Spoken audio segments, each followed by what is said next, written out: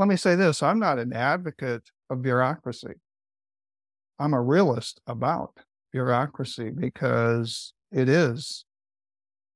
Every organization, and we talked about this in our last discussion, is essentially designed as some form of bureaucracy, whether it's local government, business community organizations, all of them, faith community, NGOs, nonprofits. So for me, the question isn't about being an advocate.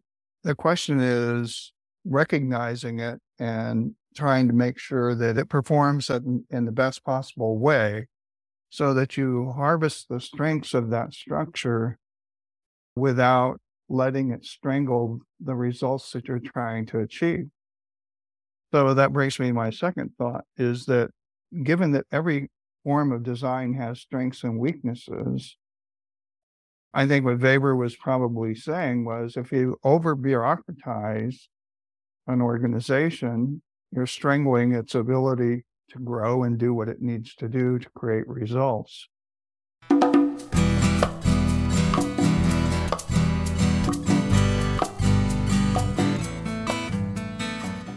Today, I meet with Ray Patchett for part 2 of our conversation about organization teams and performance. In addition to exploring key traits of successful teams, we cover transitions, mental health, polarization, and managing conflict. To begin, I revisit where we ended when we last spoke. We were talking about bureaucracies and the tension between reliable bureaucratic structures and a more human-centered organization. And I wonder if we could play with this a little bit. I recall the work of German sociologist Max Weber, or Max Weber, if I'm pronouncing that correctly. In 1946, in his essay on bureaucracy, he says, in essence, that when perfectly developed, bureaucracy eliminates from official business any love, hatred, or purely personal, irrational elements. This is its virtue, which contrasts with values around growth and development. We protect what we know. We silo. We say, don't disturb us here. We know what we are doing.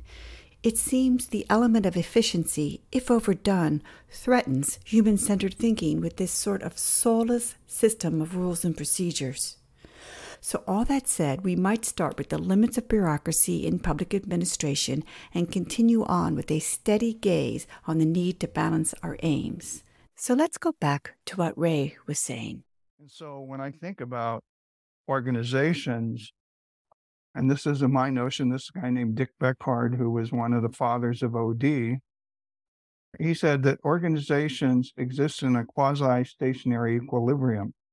And that is, they kind of hover at a level of performance, and that part of our role, and I would say as city managers and even OD and consultants and what have you, is to facilitate the evolvement of that equilibrium to levels that are greater in performance.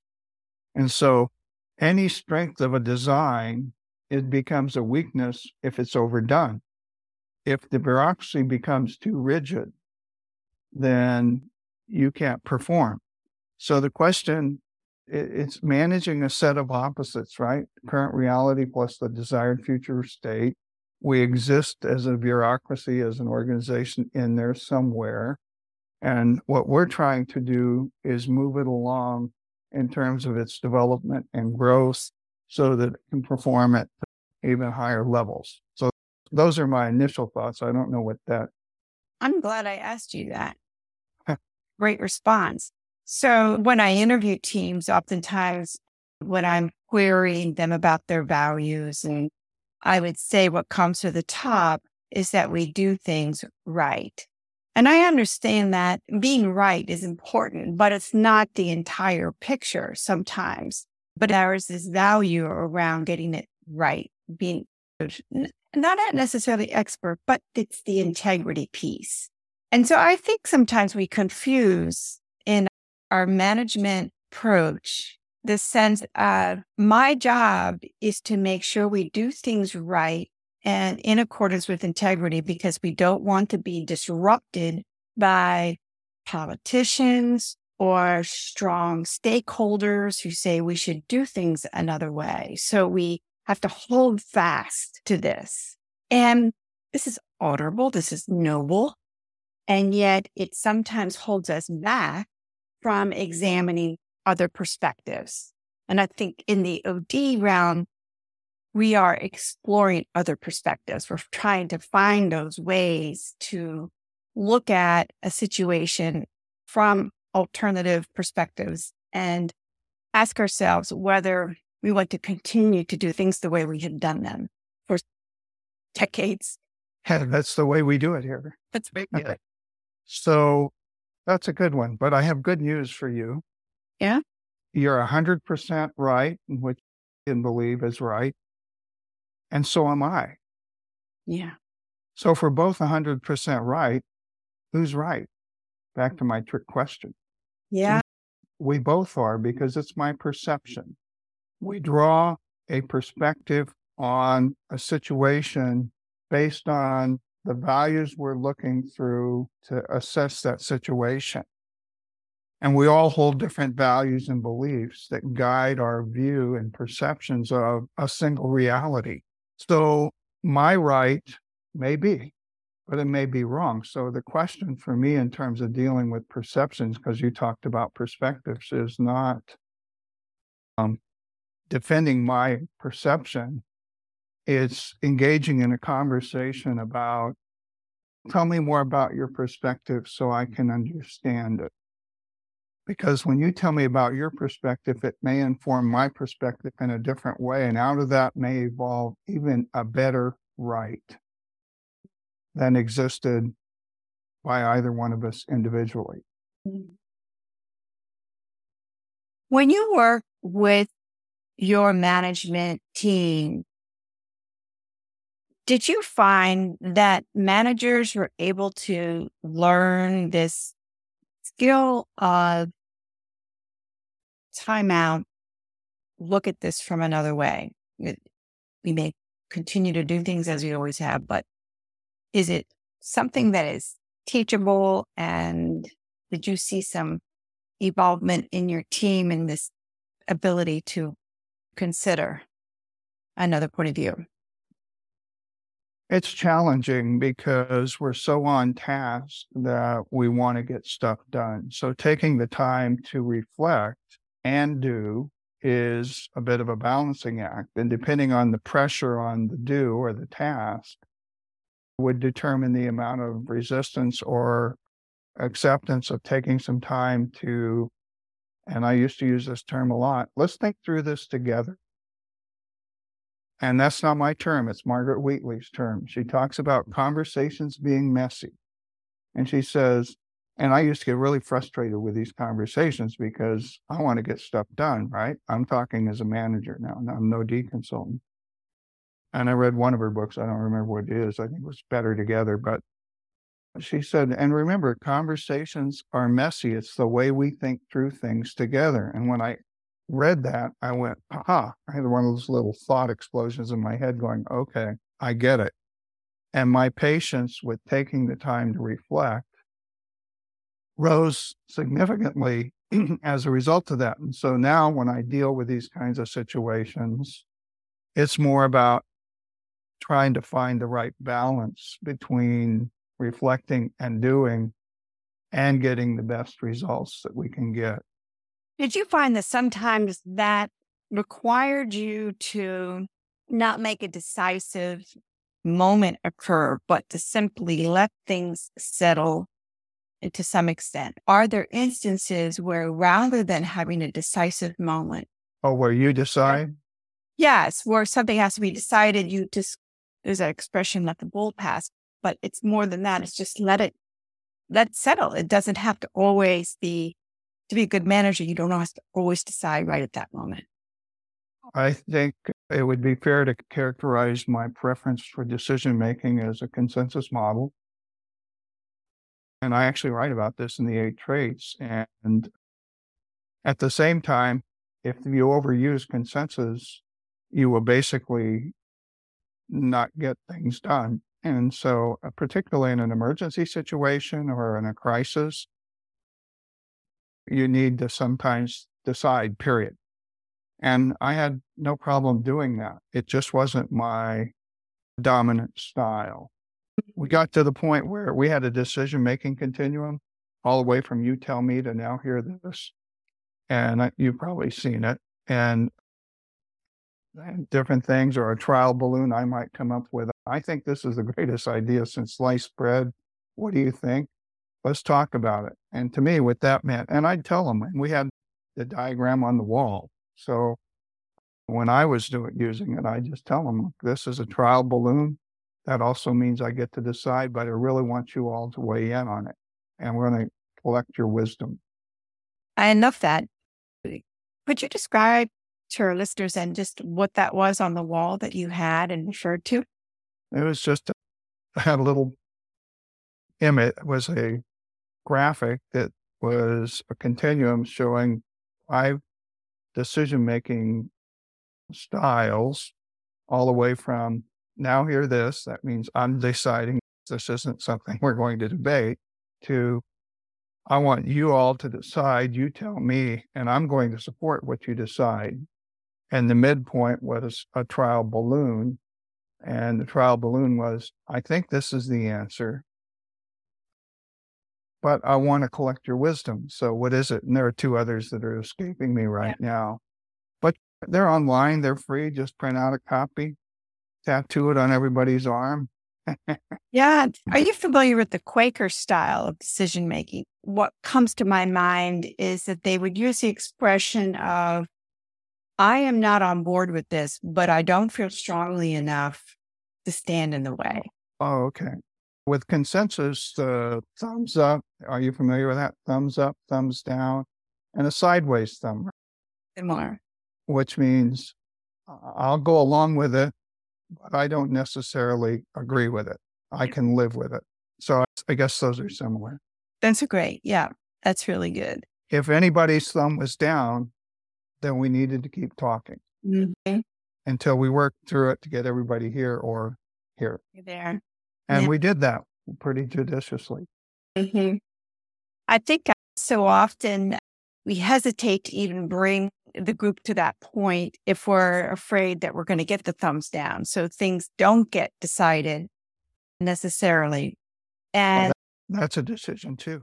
Working backwards from our previous conversation, we talked about the partnership wheel, and you talk about focusing on potential as opposed to the problem statement, which is really, I think, an interesting contrast. I'm not sure that I'm against identifying the problem statement, but I particularly like letting it lead with the potential. And so the partnership wheel is when you talk about the affirmative topic and what kind of culture are we trying to shape.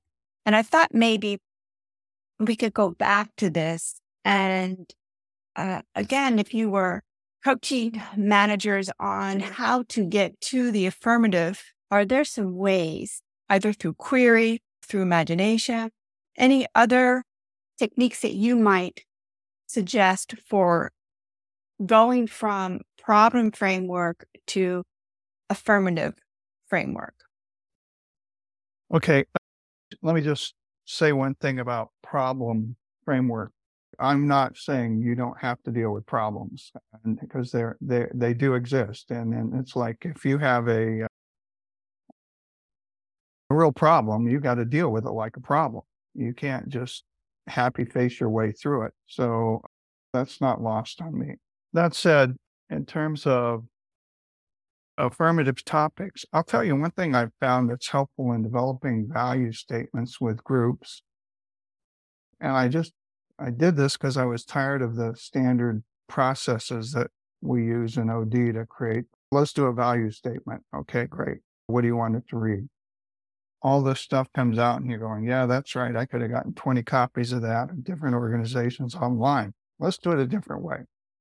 I want every one of you to write down the 3 things that, let's say, absolutely tick you off about being in a group or in an organization. What really upsets you? And I have them write that down and then report it out. And so let's pretend that that one of the things that people don't like is, I don't like it when we miss deadlines. Okay. Because people really understand what they don't like or irritates them, right? They really are engaged with that. So once they're familiar and they've written it down, then what you ask them is, okay, great. Now what's the opposite of your irritant?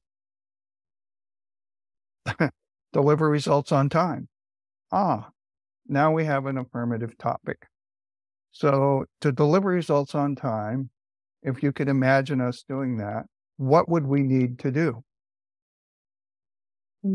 Let's brainstorm some ideas on things we can do to ensure that we deliver results on time.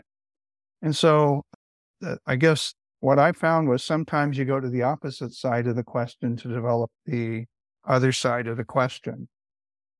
That's a great example. And when I think about similar situations I faced, there's also these levels that get peeled off. It's like an onion where you peel off the layers.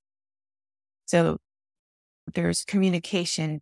A typical one might be, I don't get enough information from finance or from technology. Yeah. Finance is always in the crosshairs. Yeah. It's a gatekeeper. Yeah. Yeah. And so you learn a lot about the organization processes when you go through that turnaround of going from a problem to a potential. And that's a really encouraging approach.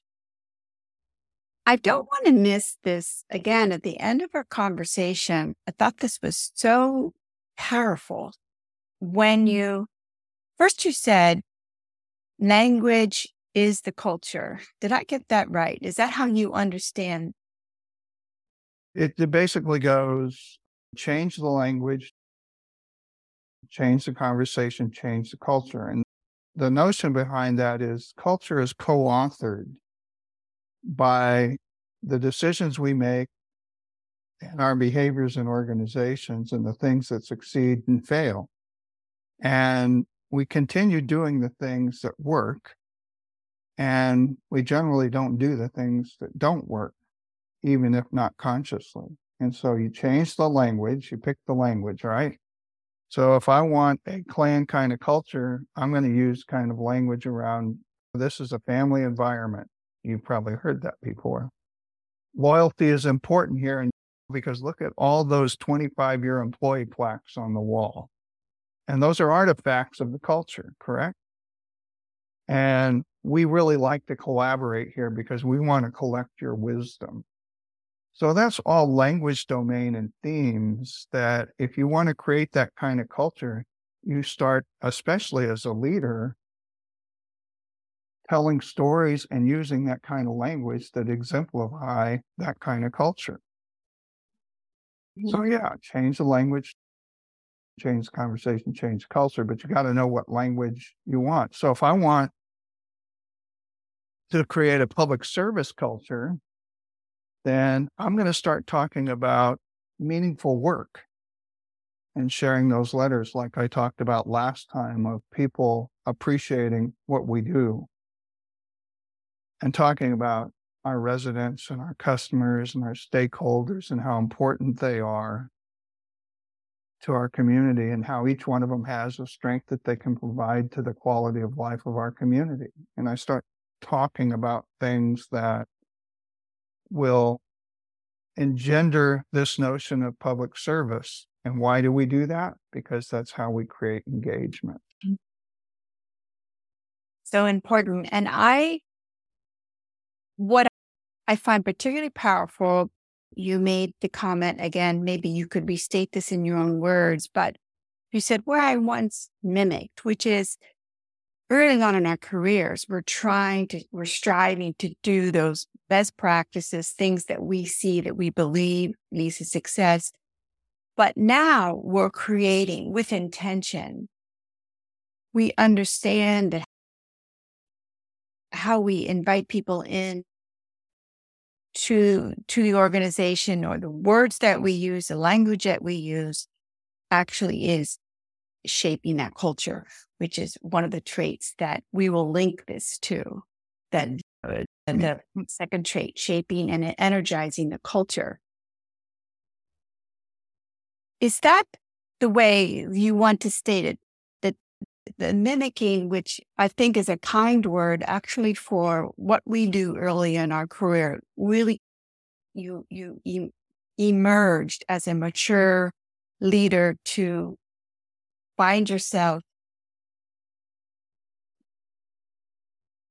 creating. Yeah, that's what I mean. I think as leaders, when we come into the organization, most of us in public sector come in as some kind of an analyst or something like that. And we go up through our career ladder. And we operate through an inherited set of structures and processes. We didn't create. And so we basically copy that which we inherited. So the question is to evolve from being a participant in the processes that existed to being the creator of something that will enhance and make things better. And in order to do that, we have to create ourselves and grow ourselves so that we can actually, and I think I used this metaphor before, but if you imagine a stage play, so that we can be on the stage performing and at the same time in the balcony looking back at the performance saying, this performance is going well and it would be really good if we did X. Mm-hmm. When I first started in my role, I was just one of the performers. So you have to think outside of yourselves. And we can do that as we develop and have experience. We gain wisdom and perspectives that you don't have early in your career. Mm-hmm. What I found so provocative about this was this link to this other area, which surprised me when you brought it up. It's the entrances and the exits. It's the beginnings and that we find ourselves in places of transition. And I think that only you, from your unique experience and development around in the OD area, are able to frame it like this. I have never heard anyone frame it like this before, Ray. And I'd like you to talk a little bit about how this came to you and how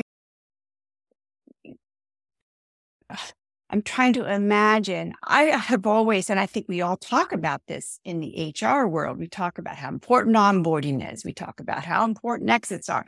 But what you're talking about is in the organization itself. Sometimes we stop, I think you're saying this, we stop important initiatives. They just stop cold and we move on and the staff are left. Like, what happened to that? Or somebody leaves and an initiative stops. And we're not, I'm going to let you fill in this idea of the importance of intention around beginnings and endings.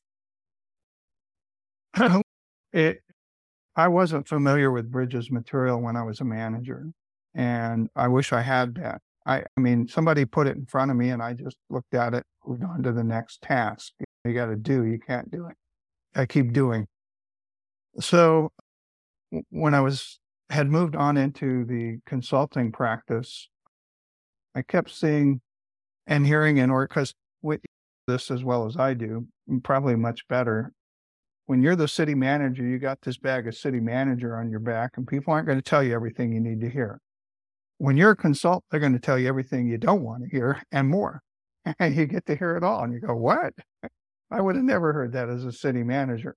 So I kept hearing this stuff about frustration with these different initiatives in these different organizations. And I got caught up into the notion that the initiatives were good, but they were failing. And they were failing in the system, not in the leadership of the group that was leading was making a good call. It just wasn't getting done. And so I revisited Bill Bridges' material on managing transitions because that's what we're talking about here. is a transition from this reality to the new reality that you're trying to create. And so Bridges frames it as endings, the neutral zone, and the new beginning. And he says that the endings on any initiative, so like if you're going to implement a CRM program, you can say, we're going to implement on January 1, 2024, a new CRM program that's the answer to everything we've had a problem with the old CRM program. Great. We're going to do all of it. The new beginning then is January, right? But that whole system is a whole new system that people don't necessarily understand, know how to use, or even want to use, may even resist it. And so Bridges says that we go through this neutral zone, which is the neutral zone is a psychological reorientation to the new beginning. And you have to let go of the ending in order to get to the new beginning. And so it's like crossing a river. You go from one shore to the other, but you have to cross the river, and the rapids and the currents may be significant, level 5, but you still have to get across the river, and that takes time for people to go through that process. So implementing change is all about managing transitions. The change itself is pretty simple from a leadership standpoint. We're going to do X on this date. Great. And then we go off and do whatever it is we want to do. The new beginning starts, but there's this whole orientation. And that's why you've heard many people say when big changes occurs, whether it's a reorganization, somebody leaving the organization, it's a new director, whatever it is, there is a marked decrease in productivity and focus as people try to come to grips with this new reality. It takes people time. Mm-hmm. And so what you have this awareness as a leader, and we did talk about this a little bit last time, changing the culture. Is it primarily an element of time, that there is allowance for that there is in that space, not a, you will do this or you're off the bus. Yeah, there is that. I studied this question when I wrote my thesis on managing strategic change. And the question was, what's the tipping point, right? Where an initiative can become successful. And assuming Malcolm Gladwell is right, he says it's about 25%. So you have to get about 25% of the people enrolled in the change to help move it along, because it's just like the bell-shaped curve, right? You got to move everything over this way. And there will always be resistors. Some people never want to change. They're comfortable doing what they do. And if it's not critical, maybe that's okay. Mm-hmm. But most of today, the world environment demands that we evolve and change to adapt to a new future. Mm-hmm. And so you got to get at least a quarter of the people headed in the right direction and hope you can grow it from there. Yeah. I wondered, as I was listening to this, to our earlier conversation, I began to think about where there might be some intersections with mental health in the organization, because we've been through the pandemic in particular. What a time. And so whatever it is that we can learn from this transition and giving it time, I think is important here to say it doesn't mean that the organization is failing. We can't recruit, or we're having difficulty keeping people. This is an issue I hear in some organizations. It's not that the onboarding might be off. It may be that we are all struggling to some extent with transitions. And so I think it's just worth noting that the discussions around mental health at all levels of the organization, attention to wellness, is something that figures in here from a leadership and developing good teams, that there has to be some attention to mental health. And let's just change the language there. Attention to transition, attention to the needs of transition, each individual in terms of their engagement. Let's just free form react to what you said. How's that? Yes, I like that. You can't manage a transition until you know where the new beginning is. So what's the new beginning? Excellent. It's the new workplace. People don't know. I don't know. I hear a lot about it. I can tell you that in the organizations I've been around recently and the people I've talked with, this whole issue of who can work hybrid and who can't is a big issue. So, for example, there's a lot of discussion about hybrid work, right? Mhm. Well, are policemen going to be able to work hybrid? No. How about firefighters? No. Who can work hybrid? And so now we have developed through this process and this work structure different classes of jobs that when people joined the system didn't exist. And so all this new stuff is forming a new organization design that's still evolving and unknown. That will be the new beginning. And that's going to take a while. And so people are going to have trouble transitioning to this new beginning when it's unclear what the new beginning is. And so it's a time of turbulence in systems. So that's one thought I have about it. In terms of mental health,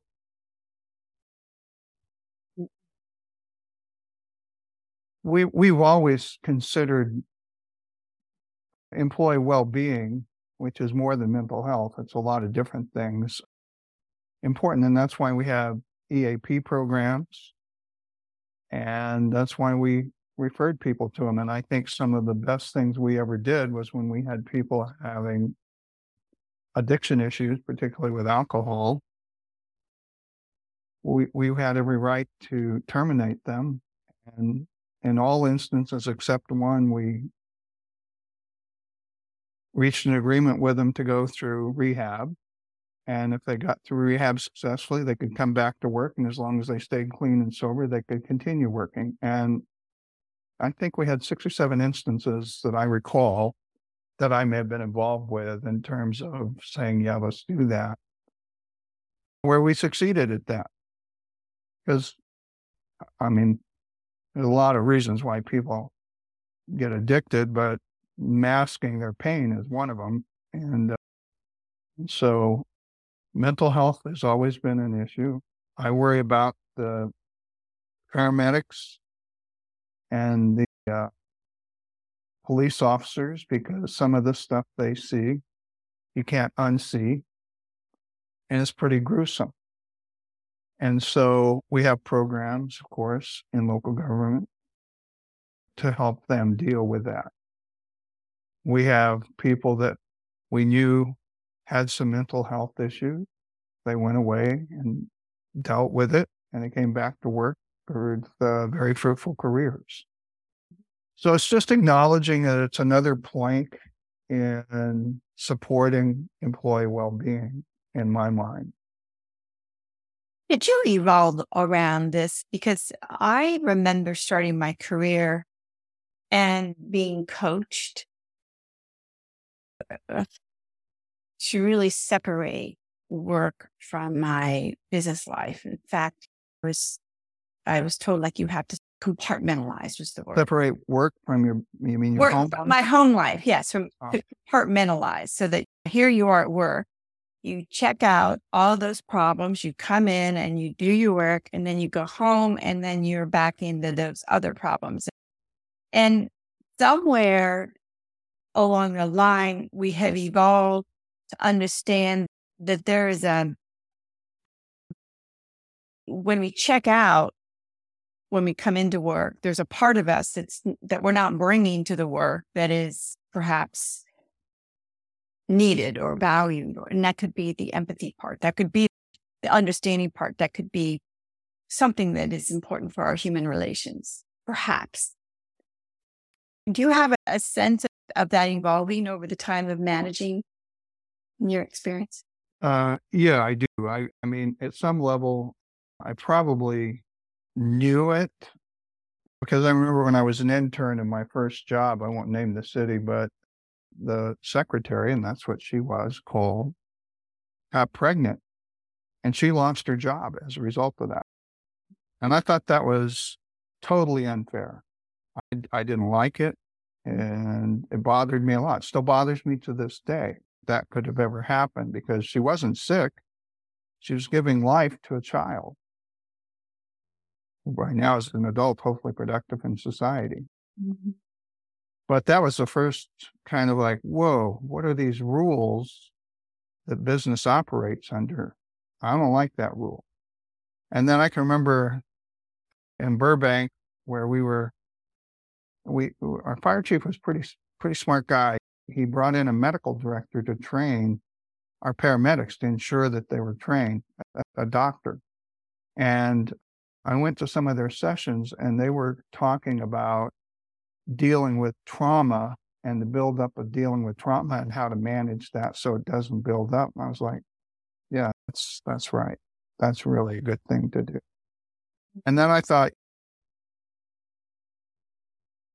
all of us bring who we are to work. All of us bring our experiences to work. And so when we bring somebody into the work environment or have somebody in the work environment, we have all those experiences to deal with. And I can't compartmentalize it. If I had a difficult time with, say, our daughter, or Denise and I had some disagreement, I don't just flip a light switch and it goes away. It's in me. It's processing. When will it affect how I deal with other people? I try not, but I don't think most of us can do that. We are who we are. Yeah. Yep. I think the professionals coming up in the field are much more sensitive to this idea that we don't know where a person's been from the time they walk in that door in the morning. And I appreciate that so much. And I think this kind of leads into a metaphor go ahead. But at the same time, this is another example of, it's a strength of an organization to deal with that. But if it gets overdone and overemphasized and it becomes the focus of everything about which the organization is doing, that's not help either. Because now you've got, I don't know what you've got, but you have an impact on the whole organization. Yeah, you can't do that. I mean, there is a line that needs to be drawn at some point where, but you're here to be a professional. You're a trained professional. We want you to be a professional. If we need to help you with this, we're going to do that. But if they start coming to work drunk, we can't allow that. Or if they start coming to work angry and acting out, you can't tolerate that. You got to help them deal with it, or you have to deal with it.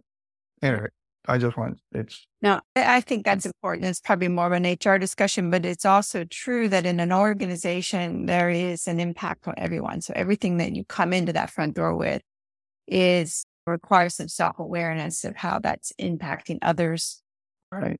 Yeah. And so I want to then revisit your metaphor of the jazz band, or you might have some other bands that you think about. You talked about the managers being the baseline for that band. And I really love this because I think, you can visit a jazz band on any particular day and hear something different. They're in a different mode, or they're improvising in a different way. And so I'd like to return to that a little bit, because I think that the role of a manager, and in terms of how, and I'm going to just look at my notes here. You said, when I see an organization, I see a score. And so I take that to mean, and you can explain this more fully, that you read the situation when you walk into it, whether it's the room in an important meeting or it's something else that's occurring that day. You are learning to attune your part, attune your role to,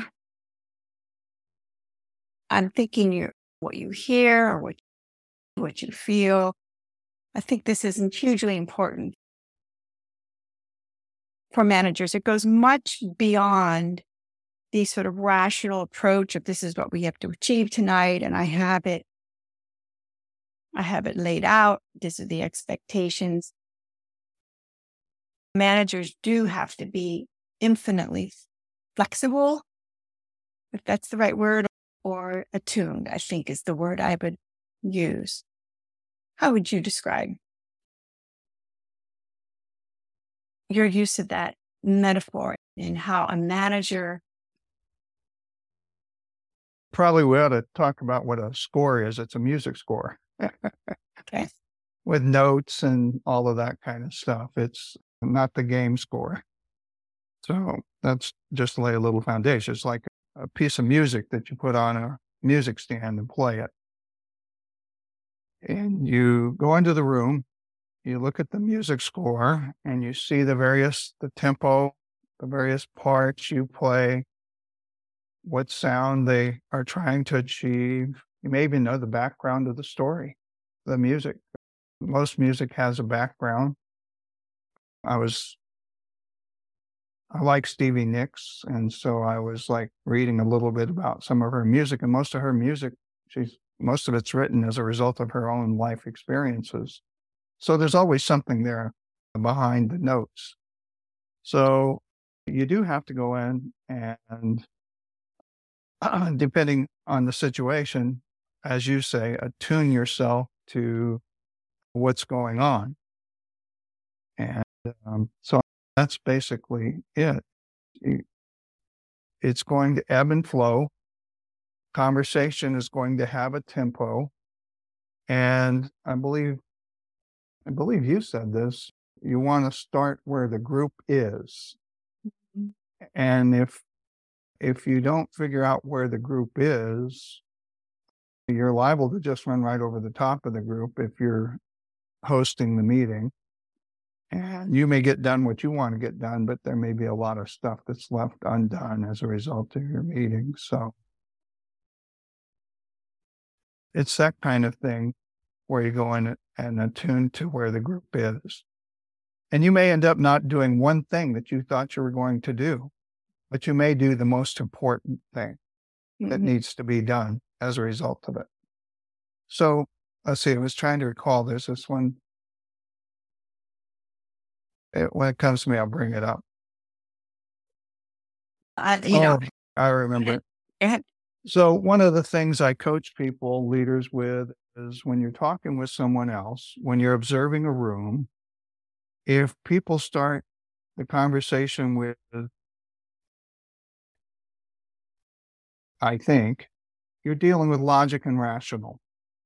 If they start with feel, I feel like this ain't fair, that kind of language, you're dealing with emotion. And if you're going to deal with emotion, and if there's emotion in the room, you need to acknowledge it, because if you run over it, it doesn't make the emotion goes away. It only amplifies the frustration that these people may be feeling.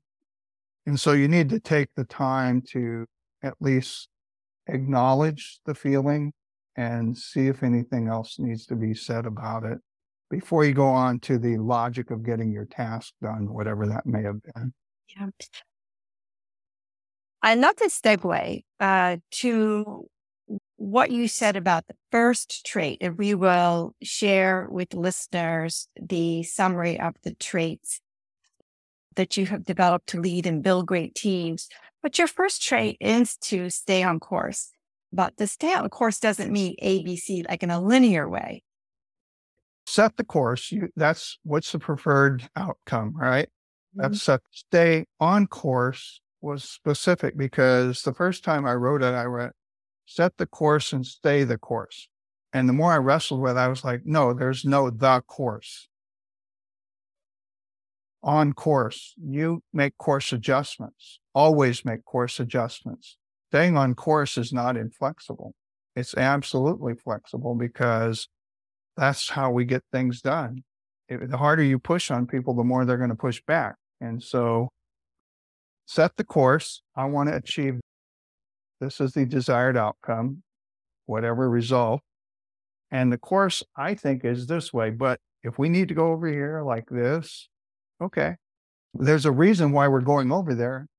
And if it informs setting a different outcome that's better, okay, we can do that too. It's just that I find that a lot of places these days, in particular, a lot of organizations, and I'm going to use a private sector example. I hope people understand if you use this, but they must have missed their strategy classes in their MBA, because one of the things a strategy prof's going to tell you is, get clear about what your mission is in the business you're in and stay in the business you're in and achieve your mission. But when you get caught up in all these other things, without diving into what they are, I think everybody knows some of the other things. If you look at Bud Light, or now what Target's going through, and maybe Kohl's a little bit, and even Chick-fil-A, what business are they in?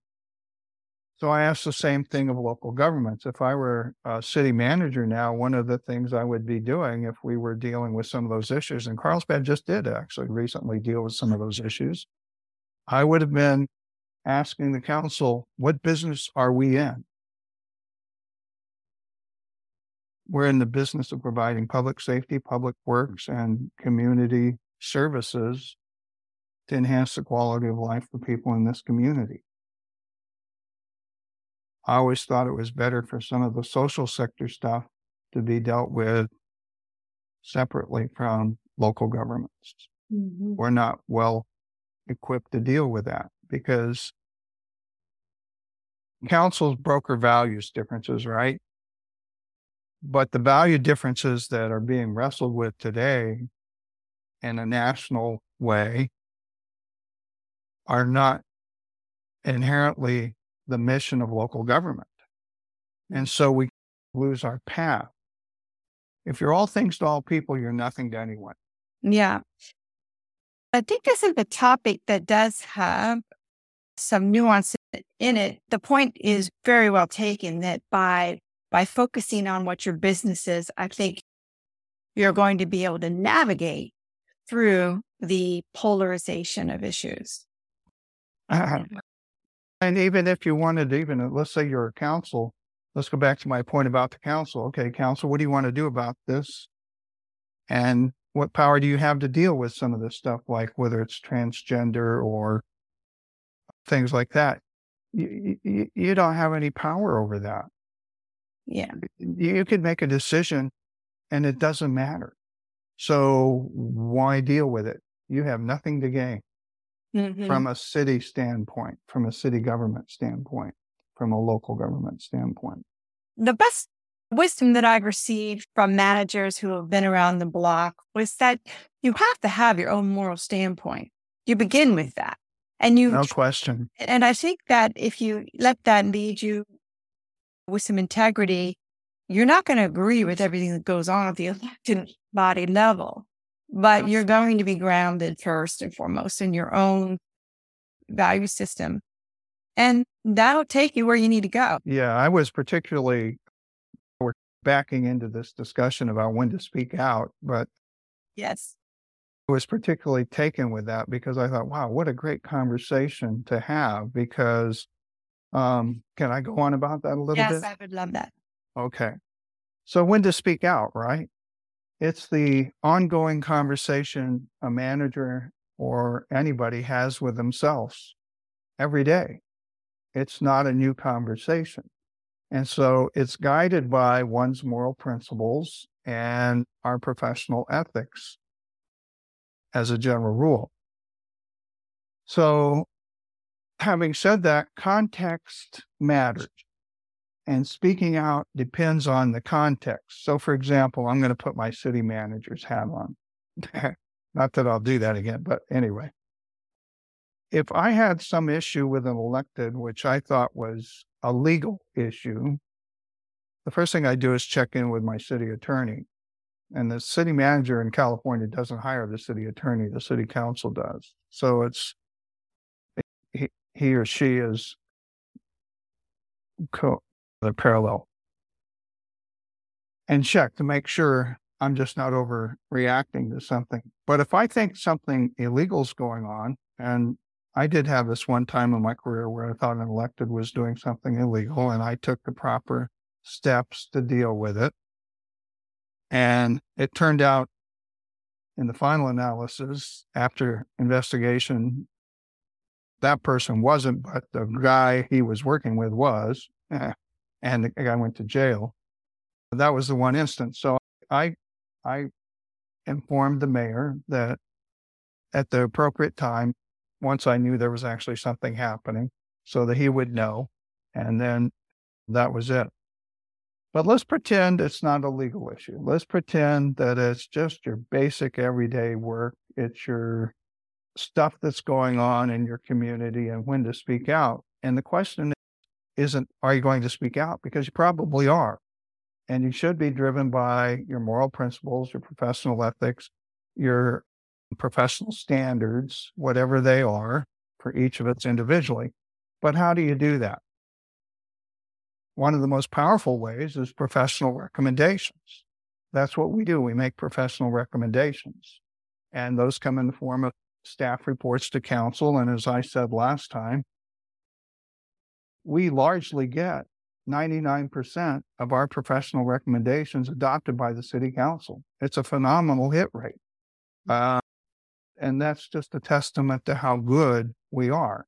So I don't want to focus on when the council says something, no on something that we said they should do, unless it's illegal, in which case that'll be a problem. I might also speak out one-on-one. I might ask an elected if I couldn't spend some time with them and talk with them about this stuff. I met with every elected at least once a week, one-on-one, just to talk with them. And I had a ground rule. This is part of trait 5, ground rules with electeds. Because ground rules work both ways, with the electeds and both with the staff. But one of my elected ground rules was, and I told them this, I said, you can talk to me about anything you want, and I will listen. And if you want me to observe and comment, I will comment in all candor and honesty. But I will not become your messenger to your colleagues. That's up to you. Yeah. And I'll be danged, did they ever come talk to me? Because here's what we don't always understand as staff is these people come into this with very good intentions usually. And they want to be competent and successful too. But who are they going to talk to? If they talk to their colleagues are always positioning just like they are. If they talk to their campaign committees, always positioning. And so not only would I be able to listen to them, I could help them understand with a greater clarity and depth the framework that they might be dealing with at the city, just so they could think it through. So we'd think it through together, and then they could do whatever they want. So one-on-one. The other thing would be another forum for speaking out is coaching and developing. Like I shared, take them to the Alliance for Innovation for Local Governments, Transforming Local Government Conference. And just let them hear what other people are doing.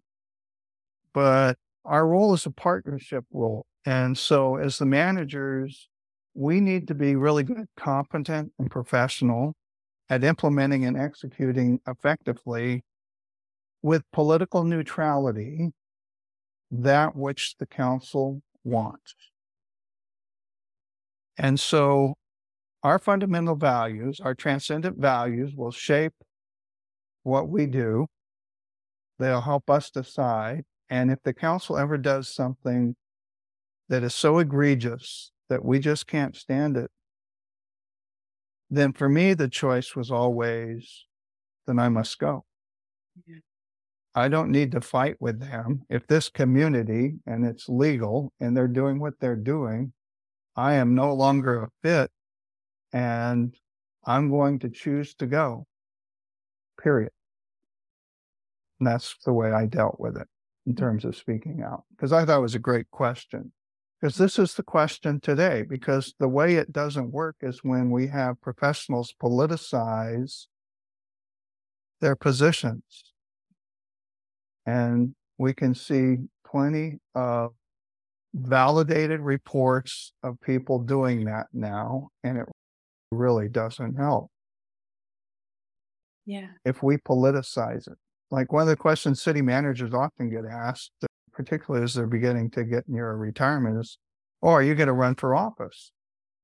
I got asked that a lot before I retired from the city and after I left. And I said, no, that's not how I'm wired. I know. I gave 34 years of Tuesday nights, missing NCIS, going to council meetings. I think George Washington at least it was asserted or written somewhere, that George Washington said of the administrative state that the people that occupy those positions must be of superb character. There you go. Okay. That's beautiful. They don't need to be politicians. Oh, in trait 6, I think if we touch on that, the traits of trusting others and potentially build healthy relationships. You say, choose civility and collaboration over rudeness and division. And wow, do I see managers talk about this, and this is what contributes to their burnout. But if you could speak a little bit more about addressing the conflicts internally, helping team members. You say here, this trait is really about helping team members to collaborate, ensuring that they're building healthy and trusting professional relationships. So what this reminds me of, Ray, is this idea that when you focus on the healthy relationships internally, you're more likely to have those healthy relationships externally. You have more to offer. Bingo. Yeah. That's it. And most of us haven't been taught how to create healthy, trusting relationships. We just do what we do.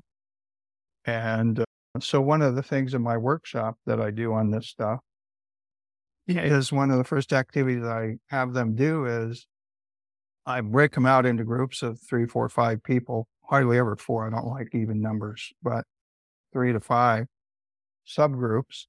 And I say, I want you to develop the 5 qualities or characteristics that you want in a healthy, trusting professional relationship. And I do that with the notion that Leonardo da Vinci allegedly said this, begin with the end in mind. So if you don't know what the end in mind is, where you're trying to get, the preferred outcome, it's a little harder to create it. It's like you were talking about in transitions. We have this new work environment. We don't exactly know what it looks like. And people are transitioning and they're having trouble with the transition because they don't know what it looks like. Mm-hmm. That's true with relationships too. So what do you want in a healthy, trusting relationship? So you get the qualities up there in front of people so they have in front of them.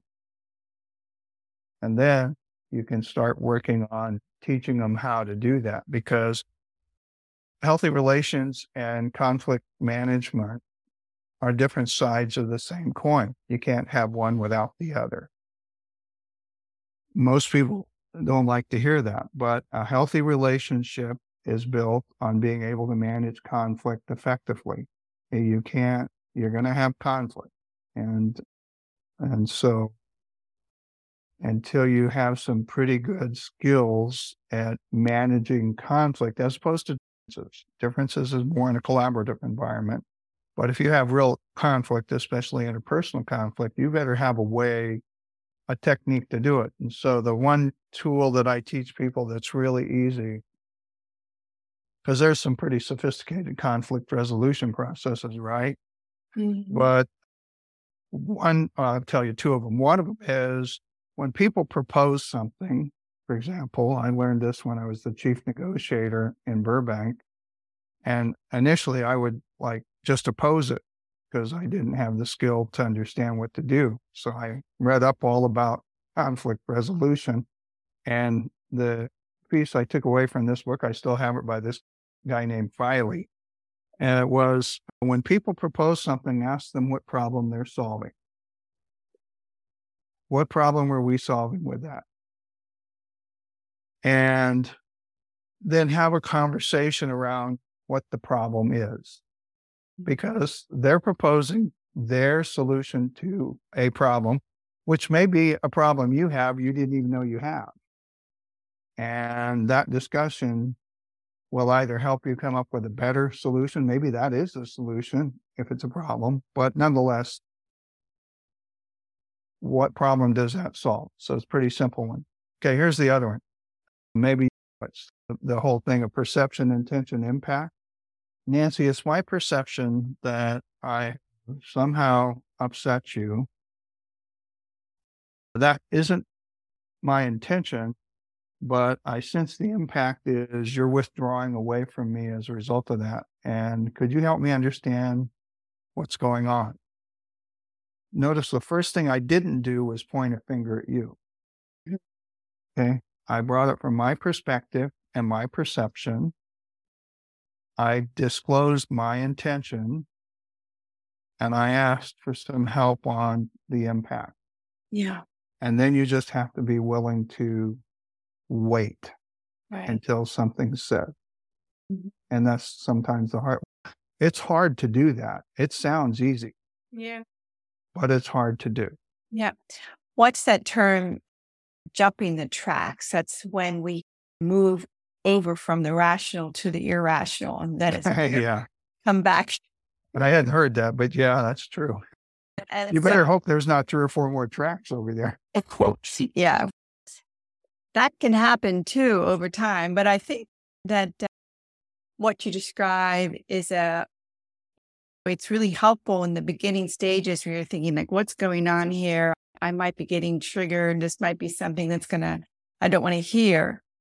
Right. Let me rely on my first set, which is, this is what I intended. Right. And your perception. In my perception. Yeah. And mine's 100% right. And so is yours. Yeah. I have a button in my office downstairs that says, listen to girls. And I think it comes from this idea of not being heard, that just the act of saying, I'm listening. I want to know what you think is like, you're going to clear out 90% of the grievance right there. Yeah, that's a good one. Very powerful. We males tend to want to try and fix things. I've had a little bit of advantage because I was raised by 3 strong women. But, yeah, it's a big advantage, right? My grandmother, my aunt, and my mother. So.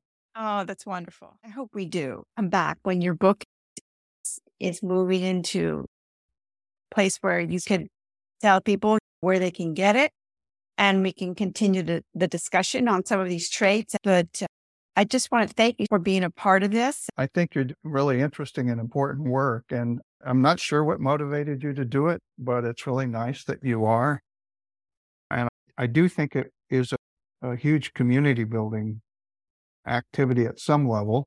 Yeah. And I again, I don't exactly know what lightning bolt struck you, but it was a good one. I've always loved sort of the behind the scenes work. And as I thought about this last phase of my career, I wanted to do the thing that I enjoy the most, which is having those conversations. And I did see need for building community. And I think that the growth and development that you talk about in your work is what also motivates me. I love this idea of learning from each other. Mm-hmm. Very willing to share what I know. And I get very excited to talk with those in the field of public administration that are doing really interesting, innovative things. That's what interests me the most, is the innovation, just this coming up with some ideas of approaching the challenges. I just think the challenges are great. We didn't talk this time so much about the vocation of public service, but I think at root, that's what's really operating here in your career and mine as well, and so many others. No, that's true. I agree with that.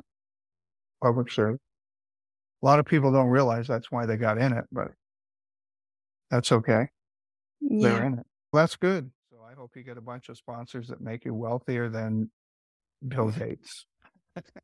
That's not going to happen, but I appreciate the sentiment. So, Okay. You have a good week. yeah, you take care. Bye-bye.